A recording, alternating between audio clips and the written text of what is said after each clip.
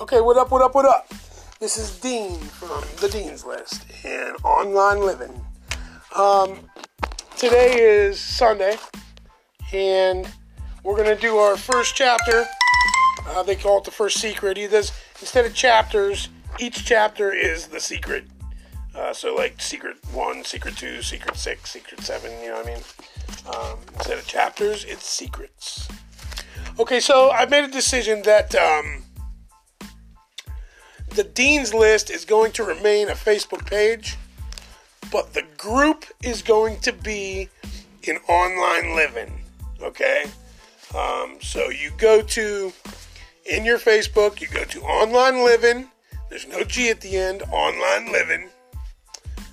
So you put in your search bar on Facebook, Online Living at a new pair of glasses. Okay, and that's the group that I'm going to start putting everything in. All of the Dean's List. It'll also be listed on the Dean's List page, but please join the Online Living group. Okay, go to Online Living and join the Online Living group. I will also try and put a link on the Dean's List page so that you can join in the Online Living group as well. Today is secret number 1 in section 1, creating a mass movement. All right, and this is out of the Expert Secrets book written by Russell Brunson, which is the underground playbook for creating a mass movement of people who will pay you for your advice. Okay, this is a huge chapter. I started to do this, and I was just going to jump in and do a quick segment, a quick podcast on it, and I realized that it's almost every sentence. It's almost worth reading the whole chapter, but I don't think Russell would be happy with me if I did that, so I'm not going to do that. What I am going to do is take my time and go through this chapter. So sit down, get you a pen and paper, and get ready to take some notes. Because we're going to outline Expert Secrets. Section 1, Secret 1, the charismatic leader, attractive character. Okay, so every great mass movement has a leader, all right? It's easy to assume that some people are just born leaders and others are not. It's possible that your biggest fear when you first read the title Expert Secrets is that you're not born an expert. All right, and I know that was true for me as well. As Russell says, it was true for him. It was true for me. I had to really look at what I was an expert at, and there's that's all in perspective. You know, to the fourth grader, the fifth grader is a genius. You understand? So you don't need to know everything. You just need to know more than the people you're teaching. Okay, and in my case, I'm reaching out to people who are just finding this message. That's who I'm looking for. People that are on the job, that are on a construction site, realizing they cannot continue to do this kind of work the rest of their lives, or they're going to have to die with a paintbrush in their hand, or die with swinging from a ladder, or, die out in the cold digging holes, and they're realizing they don't want to do that no more. Or it may be they're in a cubicle and they realize that they don't want to live like that no more, and they want to start their own thing, and they've got a message to get out to the world, and they know that they can do it, man, and they just need to take the leap, and they need to know how to do it. And I found the secret right here, man, okay, and it's in this book. All right, so get out of there. Go lay down. Sorry for the interruption. We got dogs. Especially, I'm going to do a little bit of backdrop and backstory about myself. Especially myself. I'm a painter by trade. 5-6 years ago, I joined the Painters Union. Something to that extent. I think it was 2013 is when I joined. But I have been painting since I was 16, 17 years old. At age, I don't know, maybe 17, I realized that wallpaper was the thing I wanted to do. And so that's the niche that I picked and I went into because I had cousins in the business. One or two of my brothers were in the wallpaper business. And so I became a wallpaper hanger. And I started out going my summers. I would go to Atlanta and hang wallpaper all summer long and then come home and go to school. And at 16, 17, 18 years old, I was making $1,500 a week all summer long. And that put in and I didn't see it for what it was. I didn't see the reality of the situation that I needed to go full force into business and do my own thing. I thought that I didn't need any more education. I should have started educating myself. So when I did, I came home, I graduated, and I went full force into my business, into hanging wallpaper and painting. But I did it for somebody else. You understand? I mean, you're always a subcontractor, but you'd find contractors you'd work for, and they would actually, they'd keep you. And so I was working for low amounts of money. There was years that I would pull away from them and go do my own thing. And, and most of the time it worked out great. And I made a ton of money. Unfortunately, back then, the temptations of life got to me, and I found myself deep in an addiction. And it took me years and years to get out of that. Now I'm deep into recovery, and that is going to be one of the niches and areas that I actually build my information products in and try to start helping people in there, because there's a whole generation of people that have just completely been wiped off the face of the planet because of whatever drug, heroin, cocaine, methamphetamine. It's an epidemic, and the opiate epidemic at this juncture, this time around, because there's been 4 or 5 other epidemics, but this epidemic itself is like the worst ever. So that's where I'm going to put my information product and try and start help some of the families to heal and help some of the addicts to stay stopped, to stay sober, to stay clean. But to do that, I need to know how to become an attractive character and a charismatic leader, so that I can get people to follow me, and so that I can show them that, whatever message it is that I have, I can show them. All right, so in my personal life, I'm pretty shy and reserved. But when I'm in my element, speaking out about the topics that I've mastered, shoot, I'm able to lead. You know what I mean? And I feel confident about the message I'm talking about. And so that's when publishing your story and studying .com secrets and expert secrets and knowing the material and knowing what it takes to do this becomes extremely important. People become leaders when they first try to master something for themselves. Okay?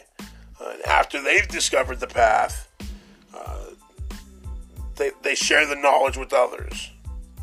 And it starts by your own personal growth, and then it switches over to contribution. So it's growth. You're a student, and you've got growth, and then you switch over to contribution as you're an expert. All right. So if you're nervous about having what it takes to be a charismatic leader, he wants to spend a few minutes talking to you, my guess is that you're amazing. And what else does he say? He's had a really rare opportunity to coach thousands of experts. All right, Russell's been doing this a long time, probably since 2005, I think it was, he said.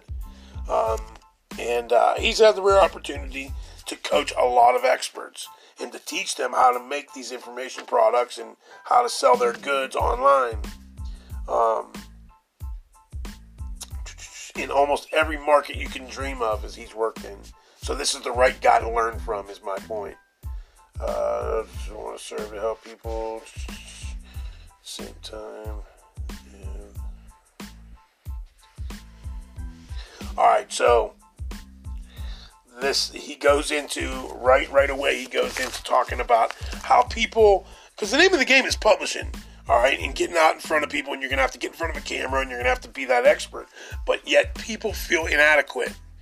and feel like that what they know isn't as important. And so yet, at the same time, they have this other voice that consistently tells them they're inadequate, that they're not enough, not smart enough, not focused enough, not thin enough, not experienced enough, not good enough. The strange thing is that often the more they do, the more people they help, the louder the voice of inadequacy becomes. Whether you're just starting out or you've been at it for a while, the biggest hurdle you're likely to face with positioning yourself as an expert secret is that that small voice of inadequacy. And you got to beat that down, man. You got to just stay at it and let your results speak for themselves. What's equally important to understand is you're not alone. There's other people out there feeling this way. There's other experts out there feeling this way. I really feel people struggling with that negative inner voice because, in all honesty, that's the way I often feel, is what Russell goes on to say. He also says how blessed he is. Like he says, he's one of the most blessed humans on the planet. He's been given this gift from God that he must share. And if I don't share it, that would be an injustice to him and to other people he could serve. And that's the truth. That's the truth for all of us. All of us got that expertise in us. And there's people out there that need to know that. We have the obligation, the moral obligation to teach them. All right, so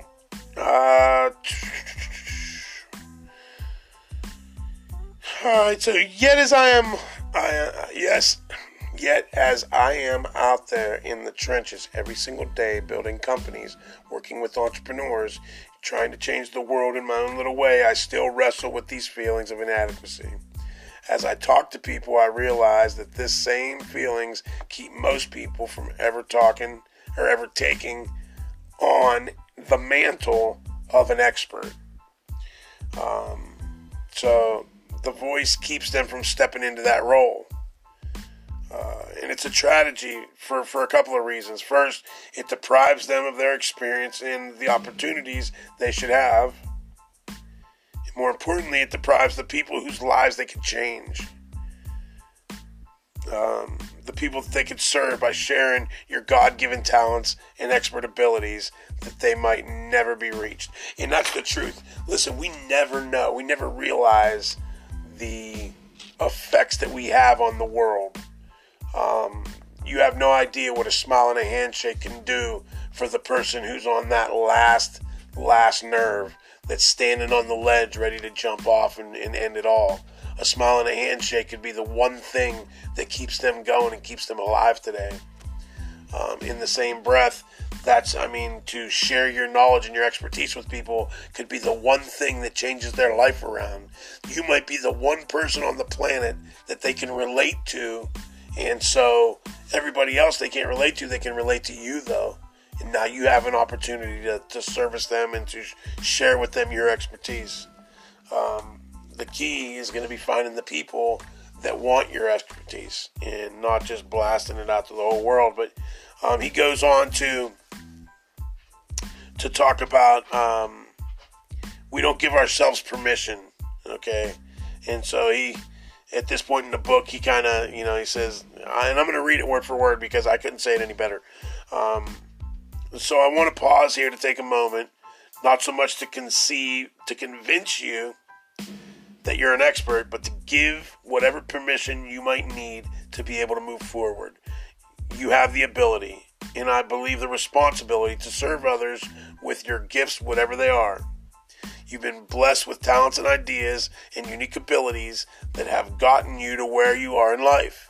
And those gifts were given to you so you could share them with others. There are people today who need what you have, and they are just waiting for you to find your voice so you can help them change their lives. What a tragedy for them if you don't develop that voice now. The problem for most of us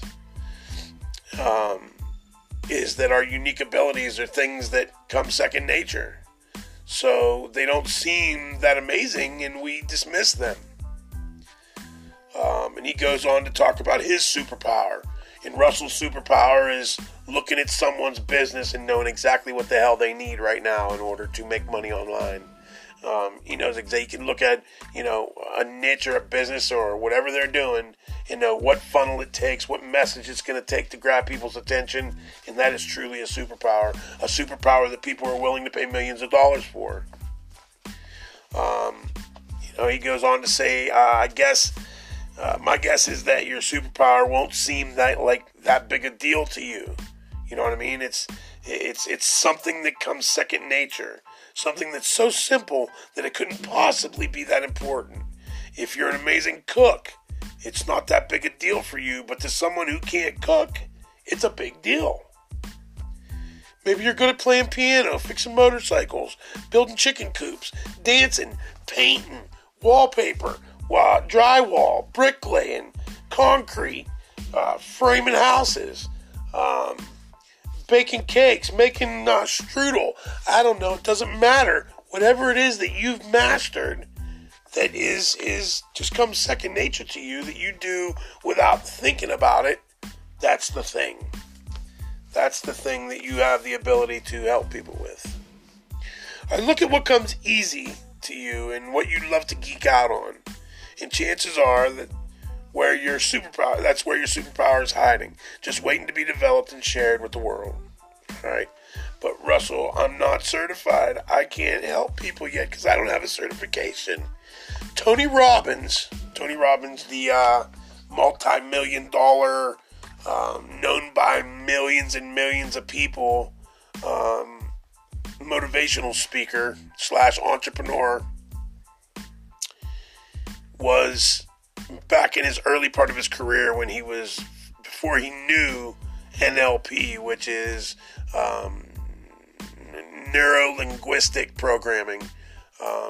And he signed up, for a 6-month training course. But after a few days, he fell in love with it and he gained skill quickly. All right, and so he started helping people immediately. And his trainer said, "Whoa, you can't do that." Tony's like, "Why can't I do that?" He says, "You're not certified." He said, "Certified? I know how to help people. Let's go help people, man." And he ended up getting kicked out of the course because of it. The dude kicked Tony Robbins out of the course. Tony Robbins continued to educate himself, mastered it, and went on to make millions and millions of dollars. And more importantly, helped and saved millions and millions of people. So he got his message out there. And it's your results are your certification. Your results are your certification. All right, but Russell, what if others know more about the topic than me? Well, there are going to be people out there that know more about the topic than you. Someone always knows more. That's okay. There's still billions of people on the planet that know less. With 7 billion people on the planet, I'm sure there's a way to find 1,000 of them that really want to hear what you got to say or want to learn the skill of your expertise. So, there was a book that they made a movie about it called Catch Me If You Can. I've talked about it before in the podcast. It talks about a guy named Frank Abagnale. I believe, I can't remember the guy who played the position, who was the actor in the movie, but Leonardo DiCaprio played that part. But he played the part of Frank Abagnale, a brilliant high school dropout who masqueraded as an airline pilot, a pediatrician, a district attorney, among other things, a college sociology professor. Okay, so he taught. He taught a semester at Brigham Young University as a sociology professor. All right, and when they finally caught up with this guy years later, they asked him, "How in God's name did you teach a sociology class when you don't have a degree in that?" And he's like, "Look, all I had to do was read one chapter ahead of the students. He only had to know one chapter ahead of the students in order to teach them. And that goes with anything. No matter what it might be, we just need to know more than who we're teaching. So if you just educate yourself more than the rest, then you have the ability to share that knowledge, and people are willing to pay for knowledge. It's a fact. All right, so you don't have to be the most knowledgeable person in the world on your topic. You just have to be one chapter ahead of the people you're helping. There will always be people in the world who know more advanced than you, who are more advanced than you. That's fine. You can learn from them, but don't let it stop you from helping the ones who are a chapter or two behind you. So who do you want to serve? That becomes the first question that needs to be answered. Truly, when you start any business, any information business, no matter what it is you're doing, who do I want to serve? Because if you answer this one wrong, you might build a multi-million-dollar company or whatever, multi-thousand-dollar company, and find yourself waking up every morning servicing a client that you don't want to be around. So you better know who you want to serve first. So that's the first question you ask. So he goes into it. Who do I want to serve? The answer to this question is typically people who were just like me before you became an expert, right? As a charismatic leader, you're going to lead people on a path you've walked before. Okay, so what path have I walked before? All right, I went to school in a small town, and I grew up with my parents were present. I had 3 older brothers, and I started partying at a young age, and that changed into an addiction, and that lasted all through learning how to hang wallpaper and starting a business and working for other people and going through a marriage and raising a kid and starting another family after I lost that marriage, and on and on and on. My point is, I got to look through my life and go back through that and see exactly what and what path have I walked that I would feel confident enough about sharing with other people. Well, okay, I can look at it. Maybe wallpaper. I can teach people how to hang wallpaper. I can teach people how to paint. I can teach people how to stay sober and get clean. I could maybe dive into the realm of helping parents to deal with the addict.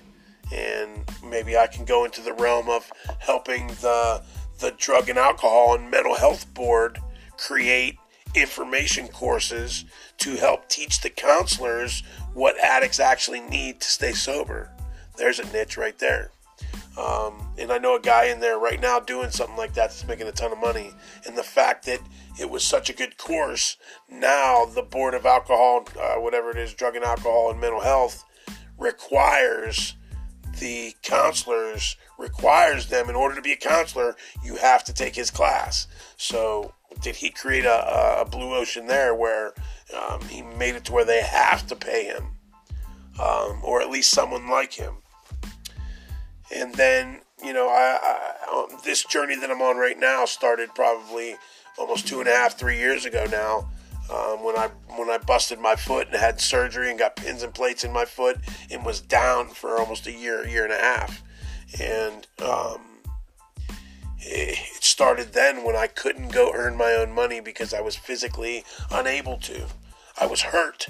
And it was the first time in my life that I had to rely on someone else to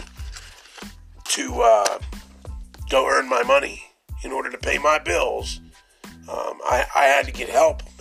Number one, I had to learn how to ask for help. But number two, I wasn't able to do it myself.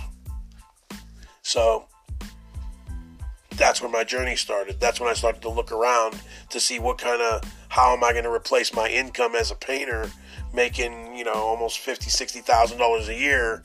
How am I going to replace that? And the online internet model is how I'm going to replace it. And people are at this juncture now 2.5 years now, and I'm just now getting to the point where I'm ready to start making money, and people are like, dude, well, what are you doing? Why aren't you making money yet? How come it's taking so long? Listen, man, it took me a long time to become an expert wallpaper hanger. I started at 16, but I wasn't an expert, to where I could charge top-notch dollar from people that live in $1 million homes and decorators that charge 10 times what I'm charging to the homeowners for my service. You know what I mean? I wasn't that good until probably 4 or 5 years later. You know what I mean? So for the 2 years, number one, I didn't know the computer, and number two, I didn't know how to market. But after studying for 2 years, now I'm ready to go. Now I know which direction to go and how to do it. And I found the right people, and that's the Expert Secrets people. That's Russell Brunson and ClickFunnels and his whole following and whole community. All right, I get off on a tangent. I'm sorry. So who do you want to serve? We want to serve true believers. We want the people that truly believe in where we're at here, you know what I mean? That need what we're trying to offer. Sometimes it can be hard to identify exactly who those people are, and if you look closely, you'll find that almost all expert businesses are based on one of 3 core markets, okay? Health, wealth, or relationships. So the first question for us is, which one of those 3 matches the area of your expertise right now? All right. Teaching contractors how to make money online, well, that can fall under a couple. That'll definitely fall under wealth, right? But that can fall under all 3. That can fall under health, wealth, or relationships. But you got to pick one. Your niche that you pick, it may fall under more than one of the 3 markets, but you can only create your message from the point of view of one of the markets. Remember that. That's a nugget for you. Because you got to be able to speak directly to the person. And so if I'm teaching somebody in the construction niche to change their income and replace their income using the online internet information product model, I want to be able to tell them from a perspective of how much money they're going to make, how much difference that money's going to make in their lives between them and their family, and that can go off on directions that are, in the other, in the health aspect, because there's some people that are contractors that, like myself, it was a health issue. Truly, I'm not physically able to do the work anymore, and so it was a health reason for me that I needed to learn how to make money online. Even though it's a wealth product, even though that's the core market, it was a health issue. And whose relationships wouldn't be better if money was taken off the table as a part of the conversation? If you could remove the problem of money, whether it be not enough, which that's most of the time that's the case, or if it's too much, which that's a problem for some. I can't wait to have that problem someday. But if it's too much money, if you remove that as a problem, how could it not affect relationships? So, once again, I'm getting off on a tangent. Let's get back to Russell's thoughts here. So which of those 3 matches your area of expertise? Health, wealth, and relationships. All right, so the 3 markets. Inside the 3 core markets are multiple sub-markets. For example, inside health, you could have dozens of sub-markets. Okay, inside health, let's say diet, nutrition, strength training, weight loss, just to name a few. Inside wealth, investing, real estate, sales. Let's go inside relationships, love, dating advice, marriage advice. And there's a schematic in the book. I suggest going to buy this book. And he goes into talking about all that. The list is practically endless in any of the 3 core markets. There's always new sub-markets popping up. Okay? So, the next question is for what sub-market does your area of expertise fit into right now? Alright, but some may think that you found your answer and you're a real expert or a dating or weight loss coach, but the money is not in the submarkets. The riches are in the niches, and those are one step beyond the submarket. Alright, so look around at the other experts in your submarket and see what they're selling. Where do you fit into the ecosystem? What can you offer people that's different and special? The goal is to carve out a unique spot in the ecosystem where you can thrive. That's your niche, and that niche is one of the keys to success as an expert. In the book Blue Ocean Strategy by W. Chan Kim and Renee Mauburn, something like that, they talk about the fact that most markets are red oceans, full of blood because of all the sharks feeding from the same small pool of fish. The submarket is a very red ocean, which is why it can be difficult to have success there. If you think about how these markets have changed over time, you'll see that the submarkets and niches developed as a reaction to those red oceans. The first person who taught anything in the health market or wealth and relationships was working in a blue ocean, with no other sharks or competition coming after their customers, so they made a bunch of money.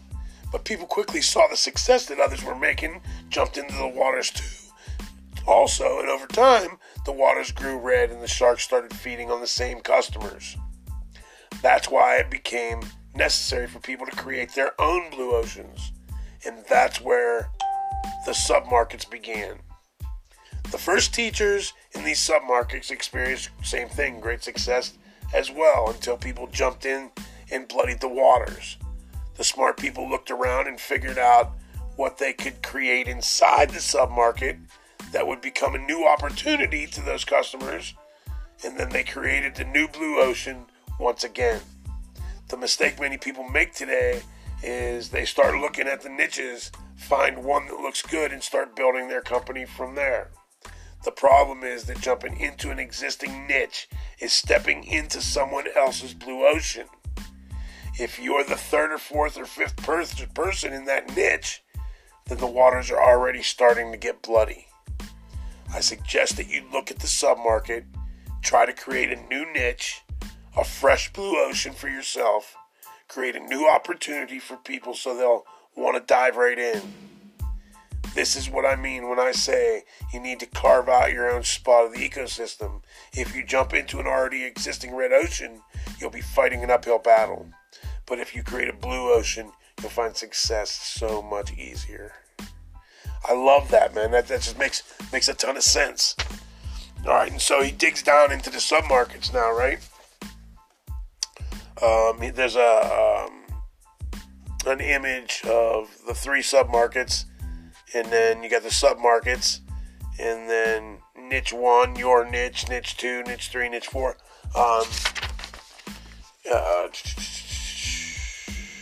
Alright, so going down into the submarkets. Matter of fact, I'm going to read this chapter up here also. Not chapter, but this paragraph. I'm sure that this makes sense to you conceptually, but in practice, it can be a little harder to nail down just the right niche. One that matches your superpower.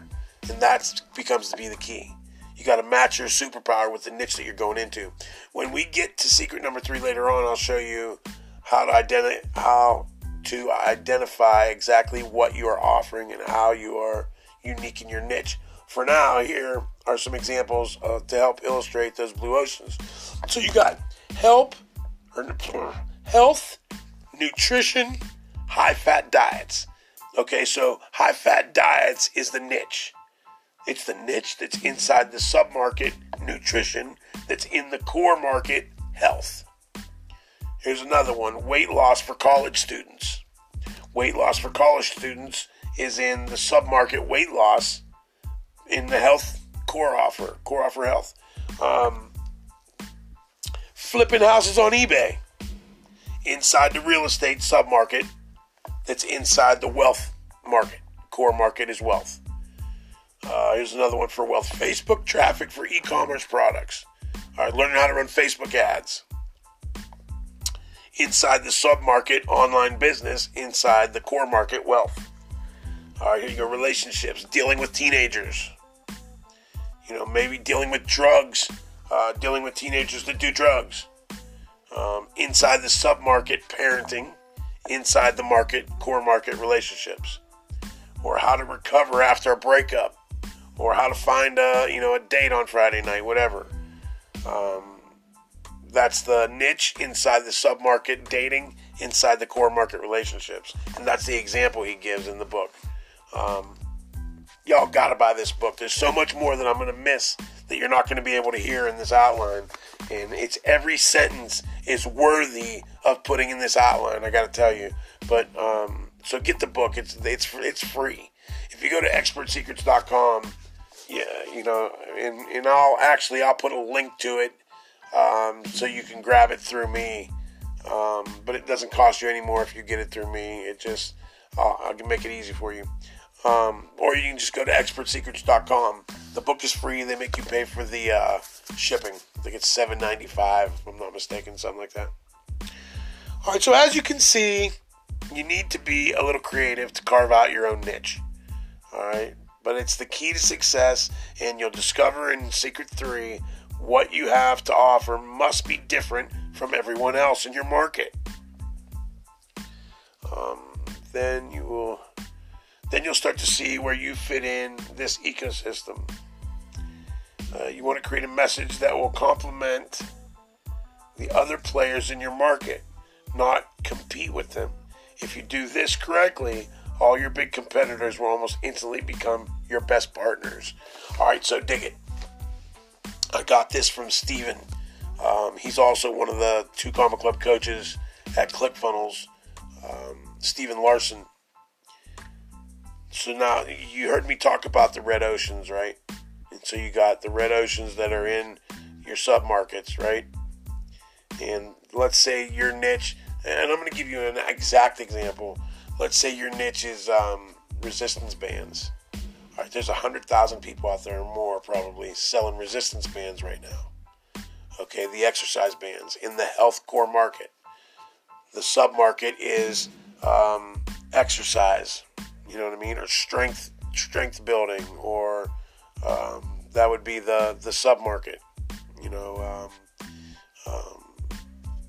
strength, building muscle, exercising. It would be in that sub-market. Okay, but the niche would be using resistance bands. But it's a red market now. It's a red market. It's a red ocean now. So how can we do that differently?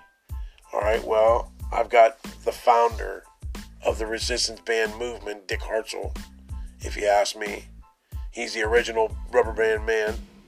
So that's one way that it's different. But number 2, he has a product that complements resistance bands that goes with them. They're not bands. He has another product, a piece that goes with them that I could turn around and sell or partner up with the other 100,000 people selling bands, because I'm not competing with them, because he wouldn't be competing with them because his product is completely different. And so now all those people in his niche would be able to help him partner up and get in front of the people that would be interested in his product. All right, so you want to sell back into the red ocean. Once you figure out where you're going to be, what sub-market you're going to be in, and that, okay, yes, it's a red ocean. Now I've got to create something that's totally different, and there's already people out there buying it from these people in the red ocean. And you want to turn around and sell right back into that red ocean of them people. So you want to make the product congruent, something that it complements the products that are being sold in the red ocean right now, but completely different. I hope you're gathering what I'm saying here. Are you picking up what I'm putting down? I hope so. All right, I got to get through this or I'm going to lose my voice. It already sounds like I'm losing it. Let me get a sip of coffee. My family went to church today. They had to go do some shopping afterwards. So I figured I better get this done while they're gone. It's always noisy here. I would do a lot more publishing. I'm at home right now. And so at home it's very noisy when everybody's home. Alright. Compliment. Alright, that's good.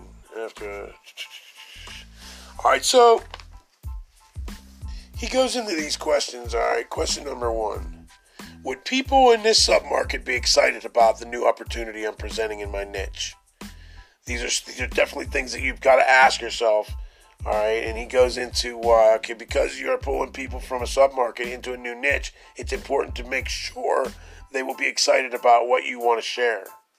All right, for example, let's say your hot market is wealth, your submarket is real estate, and the niche you're going to carve out for yourself is teaching people how to flip houses on eBay. Would people in real estate be excited about this new niche? The answer to that is probably yes. Question 2, are the people in this market irrationally passionate? Yes. You know what I mean? I'm talking about the health, exercise, resistance band.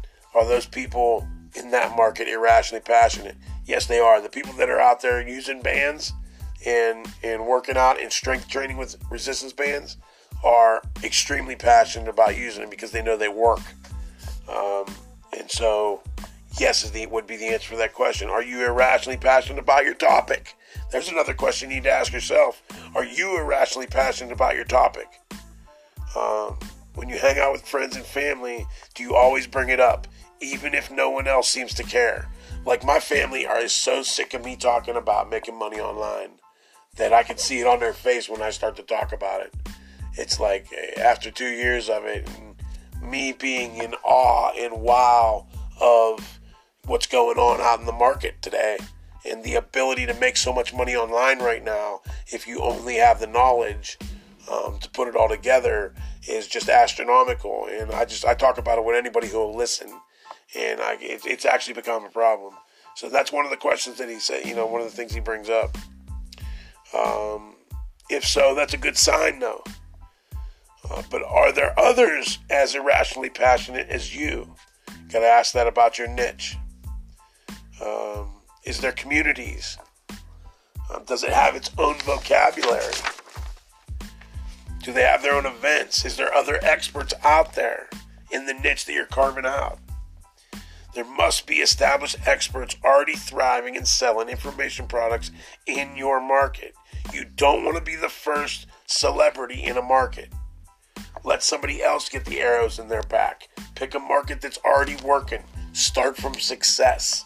Don't start from something that you have to, grind it out for 10 more years. If your goal is to, replace your income right away. So we'll start from success. Question number 3. Are these people willing and able to spend money on information? Sometimes people are willing to spend money but not able. Sometimes they're able but not willing. You must be both willing and able to spend money. So you got to make sure that there's other people doing that in your niche. Who do you need to become as a leader? Who do you need to become as a leader? J. Abraham once said, "People are silently begging to be led," and I believe that's true.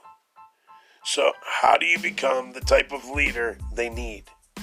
I've come up with a few rules you can follow to become a charismatic leader for your movement. Rule number one, become an attractive character and live the life your audience wishes they could live.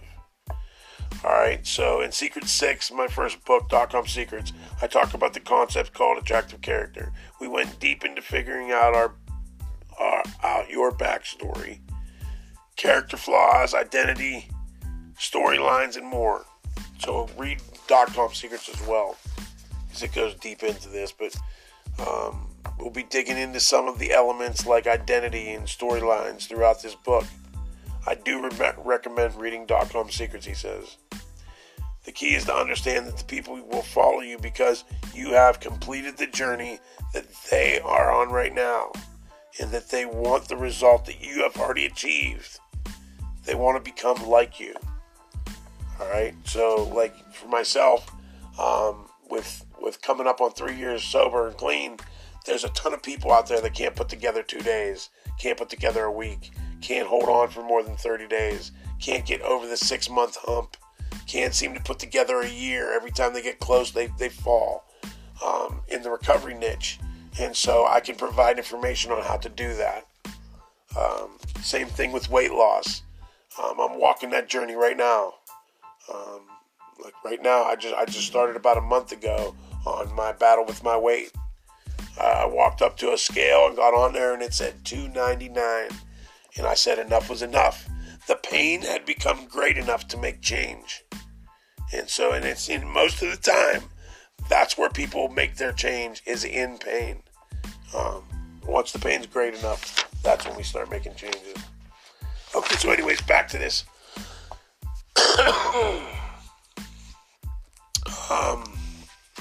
Let's see, the gap between where they see themselves and where they see you is what moves them to action and helps them make the necessary changes. So if you aren't willing or don't show them both sides, where you came from and where you are now, then they won't take action. So you got to be able to show them where you were, where you come from, or they won't take action. Rule number 2, maintain absolute certainty. Certainty is what draws people to leaders, to experts. Self-confidence, a confident message, a confident voice. Be strong in what you're talking about. The more you share your message with others, the more certain you will become. The platform is less important than the consistency of sharing. It's not as important where you share. It's important that you share. So whether you're putting a Facebook post, a long-form post and sharing your story, or if you're doing a podcast, or you're doing a Facebook Live, or you're doing something on YouTube, or you're making TikTok videos, or you're writing on somebody's blog, or you're journaling and making it public, or whatever the case may be. As long as you're telling your story, because the more you tell it, the more confident you'll be. When you first start, you're not going to be posting these for your audience. You're going to be posting them for you. Eventually, people will start to follow, but initially, it's so that you can discover your voice. As you do that, your audience will grow and you will become more confident and your message will become clear. Over time, that consistency will give you absolute certainty and you will become your message. Rule number 3, don't be boring. Your audience must be fascinated with you and what you teach. If you're boring, they're not going to connect with you. Everybody gets real monotone and it's like this, and you gotta learn that, and you gotta keep spruce it up, man. And I'm guilty of that sometimes. A lot of times my voice is a problem. And so, you can't stay monotone. It can't be boring. We have to make it exciting. Throw some stories in there. When I first started studying on this, nobody else was doing this. There was in the world, in the country, around the world there was people doing it, but nobody else was doing it around me. So it's like people are like, what are you doing? Why are you spending so much time learning what other people are doing to make money online? Because one of these days, they're going to be studying my stuff. One of these days, I'll be the expert, and they'll be trying to figure out what I did to make all that money. That being said, rule number 3, don't be boring. Your audience must be fascinated with you and what you teach. If you're boring, they're not going to connect with you.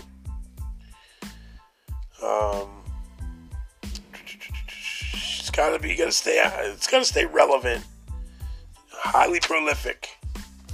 You know what I mean? It's very important. Oops. All right. Here you go. I like this one. I made sure I put an extra star by it. When I say prolific to some people, they think I'm talking about producing a lot of content. While that is true, there's another definition for prolific. Someone who has an abundant inventiveness. I like that. Abundant inventiveness. They invent new, unique ideas all the time. That's the type of prolific I'm talking about. To make the biggest impact on the most people at the same time, make the most money, it's vital that you fit your message into the sweet spot on what I call the prolific index. So one end on all the way to the right, you got crazy. All the way to the other side, you got crazy. In the middle, you got mainstream. But right in the middle of mainstream and crazy is where the prolific zone is. Mainstream is where you can punch it into Google and find all the information for nothing. It's free. Crazy is, well, he gives an example of crazy, which is a good example. I'm going to use it. Crazy is like these movie and these followers of these people that the movie was called Eat the Sun. And the people believe that all you have to do is stop eating and stand in front of the sun and do sun worship and you're good. You don't have to eat nothing. And so that's completely nuts. That's so far nuts that people aren't going to give you money. But he uses the example of this dude, I can't remember his name, Dave Asprey from Bulletproof Coffee, all right? Dave was climbing Mount Kailash in Tibet. And he stopped at a guest house for shelter in 10-degree weather. He was given a creamy cup of yak butter tea that made him feel amazing. He tried to figure out why he felt so good. He soon discovered it was from the high fat in this tea. So he started adding butter and other fats to his coffee and teas. This experience eventually helped him create a national phenomenon called Bulletproof Coffee. And he made millions of dollars. You see, hold on a second. Excuse me, one moment. Matter of fact, let's take a quick break.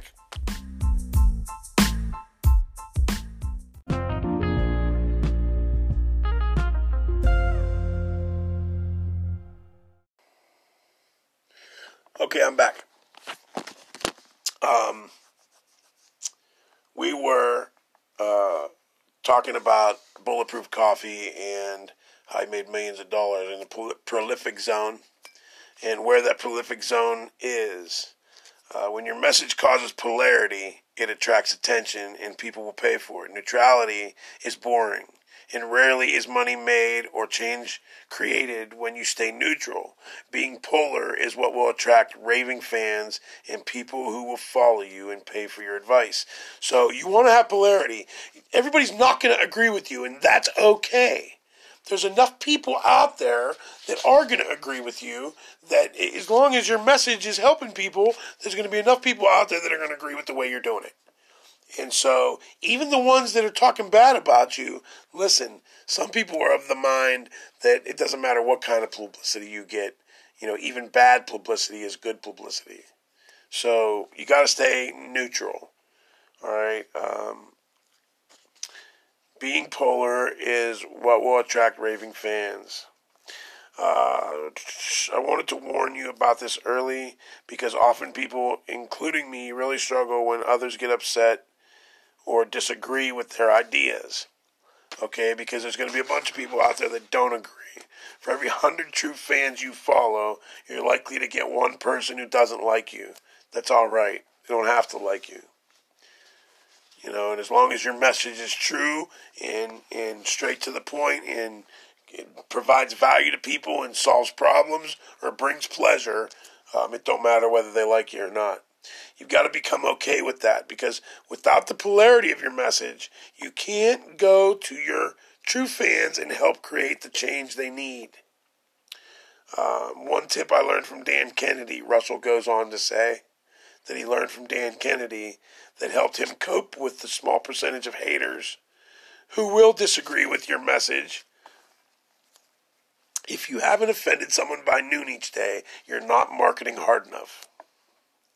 If you truly believe that what you have is useful and valuable to your clients, then you have a moral obligation to try to serve them in every way possible. Yeah, man, dig it. Dig it, man. I love it. What do you teach? Where is it on the prolific index? Like resistance bands, okay? Resistance band is perfect. That is prolific, okay? Even though it's pretty red out there now. When he created it, it was extremely prolific. It was right in the sweet spot because everybody was using all the other methods, you know what I mean? Everybody was using either free weights or those huge machines, which on both of those, a lot of kids and a lot of people were getting hurt. As where the bands, now you didn't have as many people getting hurt. And that's what actually inspired him to create the product, is that he was doing an exercise one day, and he kept having people getting hurt with their shoulders. And he says, why can't I do this with a rubber product and use a band to do this? And so that's what started him to thinking about developing the jump stretch. Okay, so where is your niche on the prolific index? Whatever it is that you teach, where is it in the prolific index? All right, rule number 4, understand how to use persuasion. Now, he talks about a book called The One Sentence Persuasion Course by Blair Warren. Listen, there's a lot of books out there on persuasion. There's a lot of them out there on persuasion. Check it out, learn about it, because we use it and don't even know it, and millions of advertisers use it every day on us, and we don't know it. But once you educate yourself, you'll know when people are trying to persuade you or not. People will do anything for those who encourage their dreams, justify their failures, allay their fears, confirm their suspicions, and help them throw rocks at their enemies. I like that. People will do anything for those who encourage their dreams, justify their failures, ally their fears. Allay, it's spelled A-L-L-A-Y. Allay their fears, confirm their suspicions, and help them throw rocks at their enemies. Here's a quick recap on why each of these is so important. Encourage their dreams. Encourage them inside the new opportunity you're creating for them. And he goes on real deep about it, about each one of them. Justify their failures. You'll not be the first person they have tried to learn from. It's important that you take the blame for past failures off their shoulders and place it back onto the old opportunity that they attempted in the past.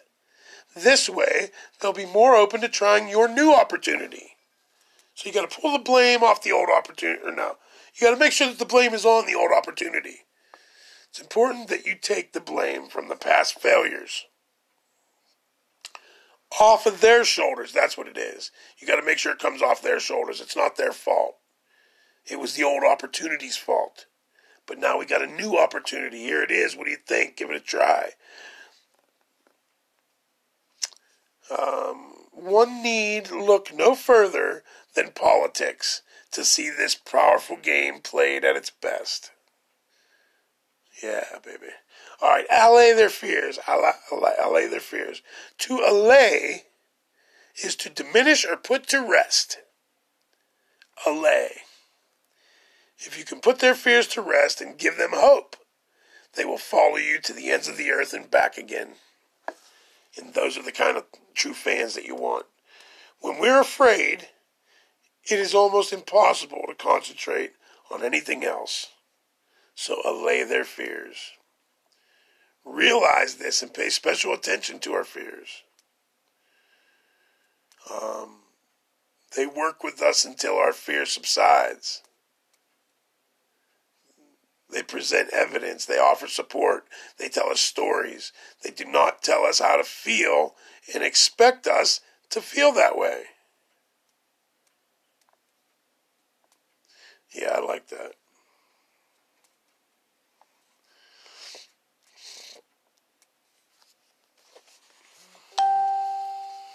We go on as if we'd solved the problem. Here, I'm going to read this whole paragraph. This is a good paragraph. Dig this. When we are afraid, it is almost impossible to concentrate on anything else. And while everyone knows this, what do we do when someone else is afraid and we need to get their attention? That's right. We tell them not to be afraid and expect that to do the trick. Does it work? Hardly never. And yet, we don't seem to notice. We go on as if we've solved their problem and that person before us fades further away. But there are those who do realize that this, and they pay special attention to our fears. They do not tell us not to be afraid. What they do is they work with us until our fear subsides. They present evidence. They offer support. They tell us stories. But they do not tell us how to feel and expect us to feel that way. When you are afraid, which type of person do you prefer to be with? All right, that's good, man, because you want to be that person that, that presents evidence, that offers support, tells them stories, calms them down. That's good. All right, so another one is confirm their suspicions. Your audience is already suspicious of you and others in the market. They're skeptical about making the leap forward. When you can confirm their story format, when you can confirm this in story format, that you had similar suspicions and describe how you overcame them, it will bond people to you. Wow, my voice is really giving me a hard time.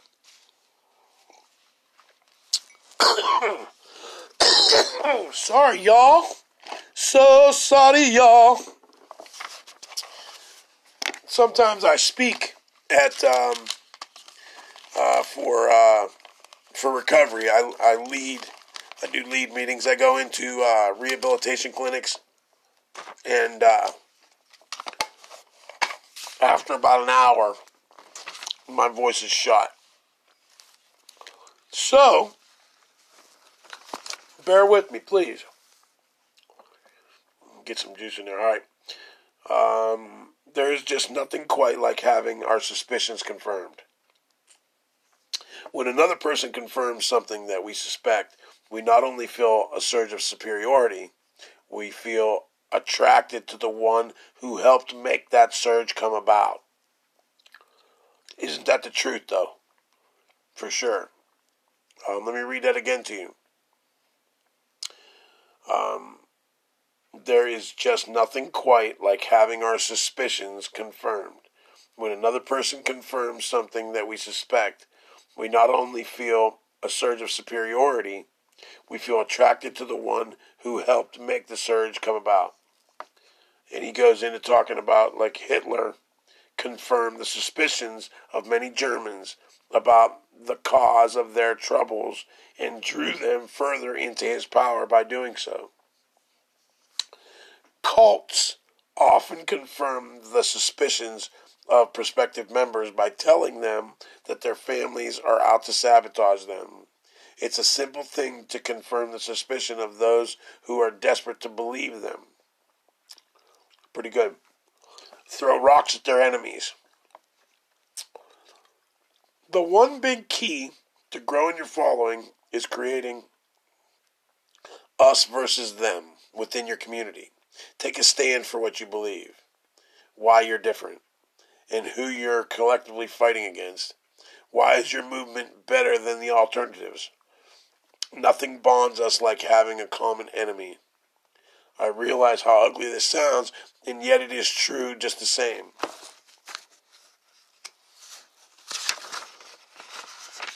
Those who understand this can utilize this.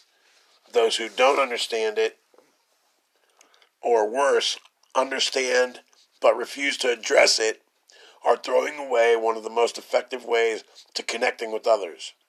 No matter what you may think of the rest of this, rest assured that people have enemies. All people. The thing they are struggling with is their enemy. Whether it's another individual, a group, illness, setback, rival philosophy, religion, politics, what have you. When one is engaged in a struggle, one is looking for others to join them. Those who do become more than friends, they become partners. Diggy dig it, man. Diggy dig it. All right. Rule number 5. Care a lot. This is the last rule, I think. No, there's one more. Care a lot.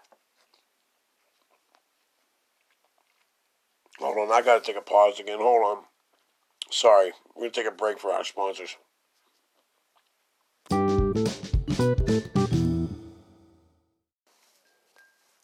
Okay, I'm back. Sorry. All right, rule number 5, care a lot. Showing people that you actually care about them. It's the next part of being a charismatic leader. They don't care how much you know until they know how much you care. If your audience thinks you are just in it to make money, then your vehicle for change will not last long. Okay? So this has got to be about helping people or it won't last. Choose your ideal clients correctly.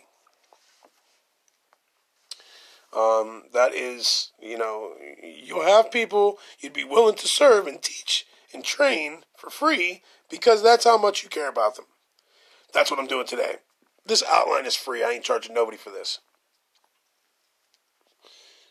Where they'd have to actually order the book and take action. God forbid. Listen, take action. Take action. 10 times the action you've been taking.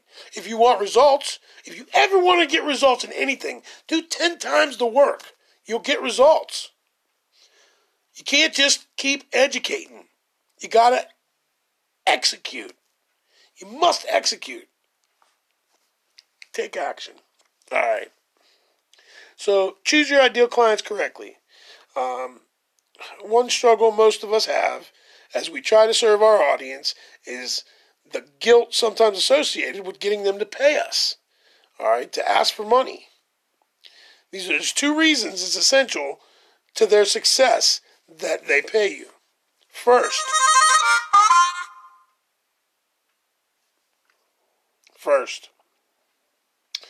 those who pay attention. If they paid for it, then they're going to want to get their money out, their money's worth. You know what I'm saying? Like when I went to Funnel Hacking Live. I went to Funnel Hacking Live last year. All right, 2019. I paid $1,000 for the ticket to get into that event, just to get into the event. I had to pay to get there, so I had to rent a car. I had to pay to sleep, which I didn't do. I rented a minivan and slept in the minivan. I had to pay to eat, so it was into a $2,000 ordeal before it was over, which I did not have.